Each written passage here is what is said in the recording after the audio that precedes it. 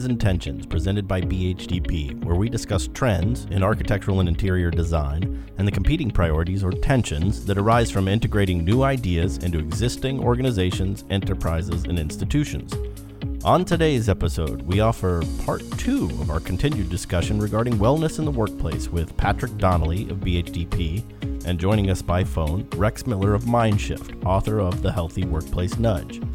If you enjoy what you hear, we encourage you to rate, subscribe, and give us a review.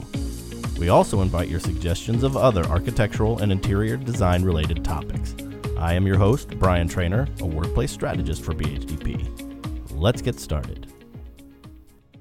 What I want to know, so one of the chapters I was drawn to in the book is chapter 7, and it's called Where's the Data? And subtitled Inconvenient Truths. And I thought that was fascinating. My 80s pop culture love, I read like Where's the Beef? Only it's Where's the Data? And it says Inconvenient Truths. And as I was reading through this, I realized that the wellness industry itself is a giant organization. We're talking in the trillions of dollars. There's a lot of money being made. And there's also seems to be a lot of grandiose claims being made, but it doesn't seem that there's any data that supports that. Can you speak to that a little bit more, Rex? Yeah, there's a whole chapter on it. Well, obviously. And a lot of us started out with the same memes, like, you've heard if you spend $1 in wellness efforts, you'll get $3 in return. That's probably the most common meme, so I'll use that one because people have probably heard of it. I spent more than 6 months trying to find the source, the origin of that. And I found all these circular references, people referencing themselves and one another through all kinds, the Society of Human Health, the Society of Human Resource Management, Tribune Magazine, and it boils down. One of the original sources was a Harvard research paper that was retracted because it was proven false, and so it just doesn't exist. And if it did, if it was true that you've got a $3 return, and I've seen up to $6 and $7 in return for that, it makes intuitive sense. It has some intuitive logic to it, but there's no data that supports it. And you'd have to, first of all, find out, what was the test based on? What was the baseline? Who was your control group? Who measured it? Was it a vendor or internally? All these things. So you'd have to do a lot of work. The other organization that came closest to where this claim was, I spoke to their head of organizational health and safety, who'd been there 12, 13 years, and said, we've heard of this, but we've never seen, and we've been told we're the source of it, but we have no idea where it came from. Then you look at the RAND report, and you look at the National Institute of Health Science, the report they did in the state of Illinois, and it not only does not support that, it says the opposite, that it's expensive with no benefit and no improvement in health outcomes or lowering cost. I'm following my curiosity here, and sometimes it goes in weird directions, because I'm coming back to what Patrick talked about too, is leading well, and we talk about engaging leadership in this level of change. And in the book, it also suggests that sometimes change comes from, when you want to have an impact on the culture, it's better to do this nudge. Like, why is it a nudge and not a push? Because when I think of leadership impacting a change, that's more of a push or a shove or a follow me. That's a good point. Well, so we thought about that a good bit, and what we felt that, first of all, we used what we call a domino nudge theory, where we start with the small pieces like choice architecture and reducing friction points. Those are things that anybody can do without big budgets or hierarchical approval and things like that.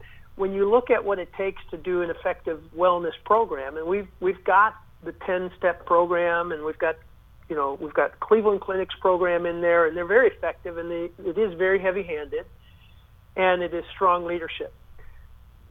But when we talked about the possibility of leadership being engaged, knowledgeable, persistent, present, all the things that leadership would have to do, we said, boy, it's going to be a rare company that has that great leadership. And as soon as that leader changes, then it's a sandcastle. We call these sandcastle solutions, that we do see these things for a period of time work, and then the economy changes or the leader changes and it gets washed away. So our solution was, what can happen? How do you shift the ecosystem? And it's more of a systems approach than it is a top-down hierarchy approach. Now, if you've got great leadership, all the better. And we do say that 5% of organizations have this robust, not only competencies to do this, but leadership commitment to do it. J&J is a great example of a company that's got it together. Cummins is another. But we shifted the focus from looking at the real issue is stress and culture, and creating environments that create more psychological safety and reducing stress than getting people up and walking and drinking water and stuff like that. That's a secondary benefit, but it has such a marginal positive effect versus reducing stress. Right. And stress is the killer. That's the victim. Stress is the killer. And is that created by the friction points in the architecture, or is that just a subset of the job? What is a building friction point? Finding resources or having to cooperate across departments and having to go up the chain to get somebody to help you because it's not in their budget or whatever. All those are friction points in the system, or just finding somebody or finding the right resource within an organization, or coming up to a place that, was designed to be open, collaborative, and friendly, but you walk up to it and you're not sure can I really, like a play area. So GoDaddy learned that their recreational area, because it was in the back, was not getting used because the unintended signal was you must be sneaking off to do something naughty. So they brought that whole kind of recovery recreation area to the very front. It's on the second floor, but it's very front area. It's the first thing you walk up the stairs and see, to communicate the direct message of this is for everybody, and so everybody uses it. Those are friction points. Understood. We had a similar thing with a client where we'd created bump points for casual collaboration, and they were along a main access line. And when we went back to do a post-occupancy survey, they weren't using it. And it turned out the reason they weren't using it is because they perceived that their manager would think that they weren't working at the time. Yep. And so then the nudge came to the managers, why don't you have your next meeting there? And once management made it okay, that rolled out. Does that play into the Leading Well coalition building? So one of the things is when you have a good leader, I heard sandcastles, and this is where I'm going with this. When you have one leader that gets excited about something and they start it and then they leave, then it's gone. But when you're talking about leading well and you build a coalition, suddenly you're spreading that over more people. Is that the thought behind that? Or Patrick, can you speak to that? So this connects the research that Rex mentioned on Change Your Space, Change Your Culture with this book, which is about healthy workplace nudge. The way they connect is that really culture is individual behaviors rolled up into a universal truth or a universal way of looking at the world that says this is what's important here. What organizations need to sustain this is a lot of individual behavioral change, that people understand that this is the new norm. And that's what coalition building is about, where you do enough work on defining all the different parts and the pieces that make change happen, and then clearly communicate that. And communicating isn't just speaking and telling people things. It's also listening and understanding people and their experience of what's going on in the change in an organization. I work with a lot of leaders, and most leaders that I work with say that coming up with the vision is the easy part. It's making it everybody's vision. That's the hard part.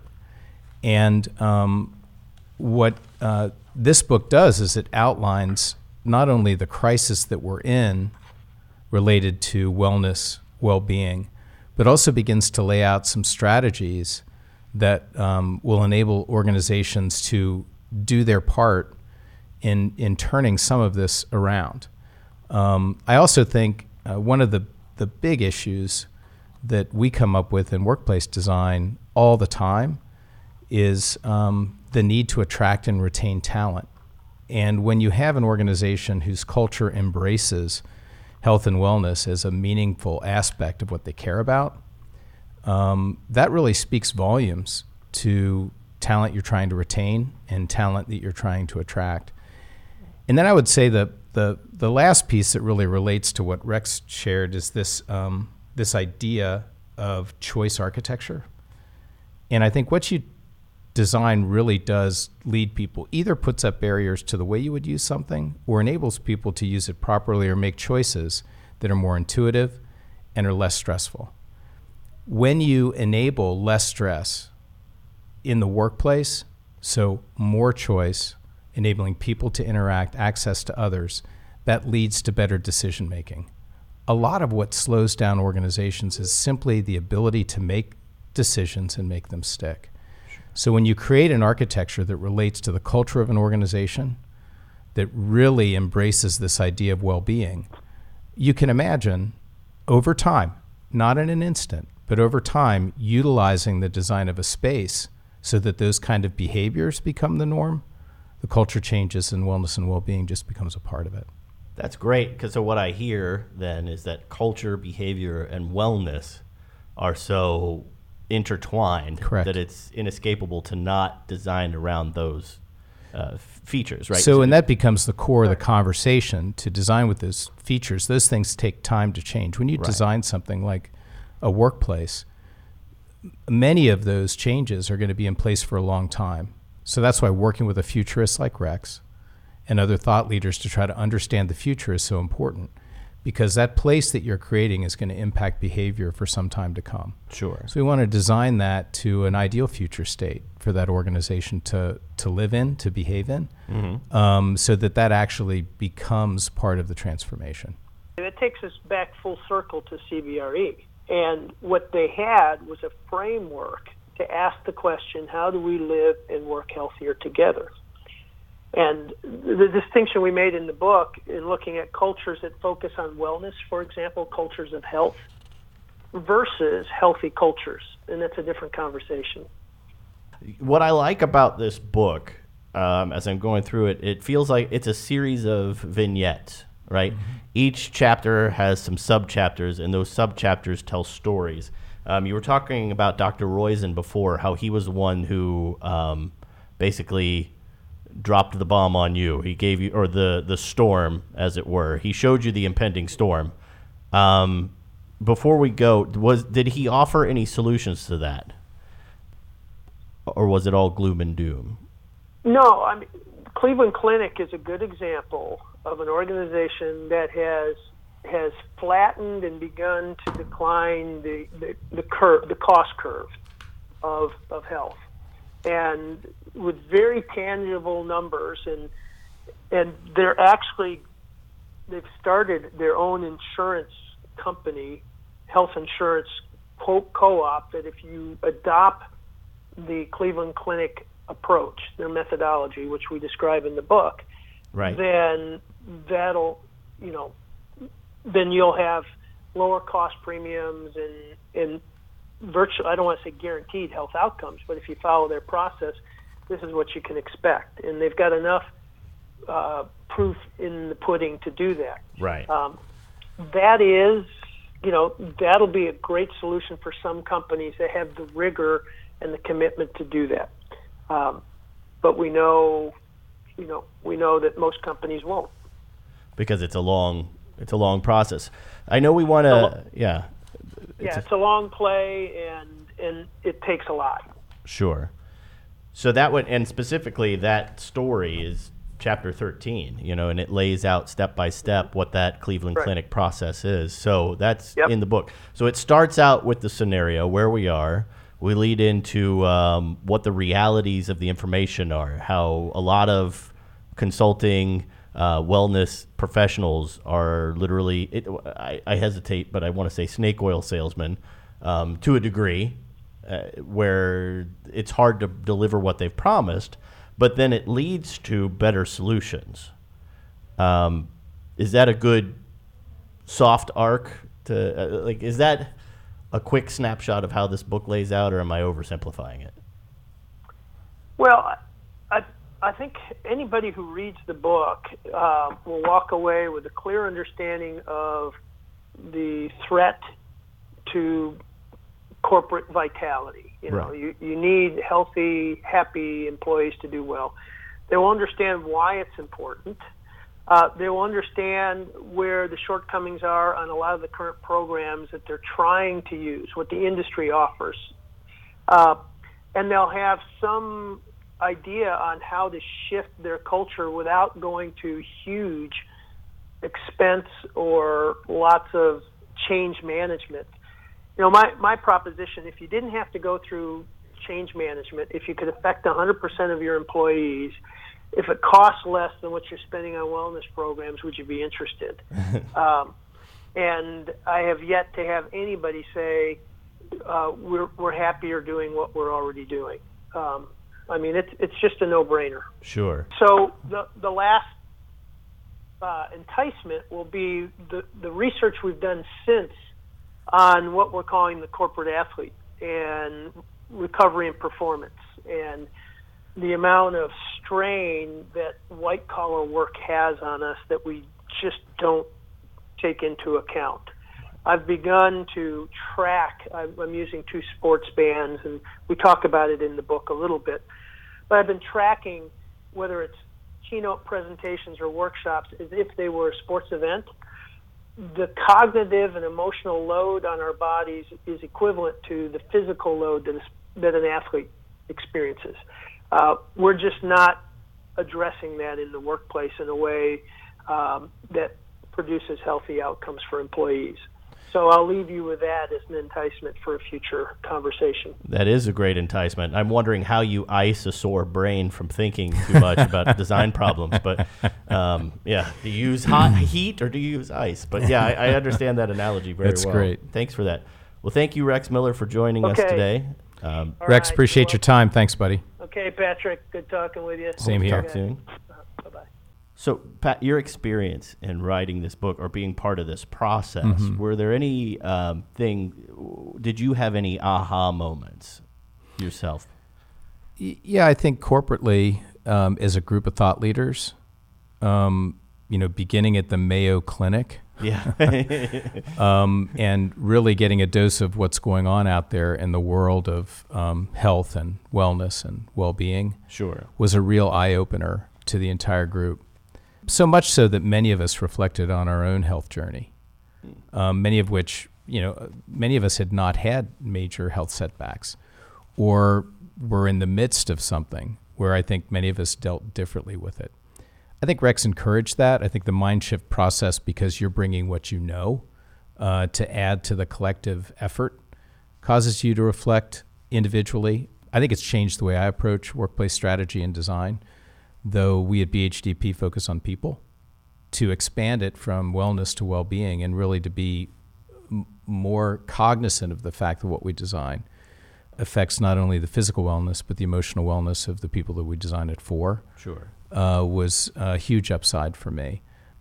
And I think in the end, the idea that this is a journey and that requires a nudge and not a shove, which you highlighted earlier, is an important point.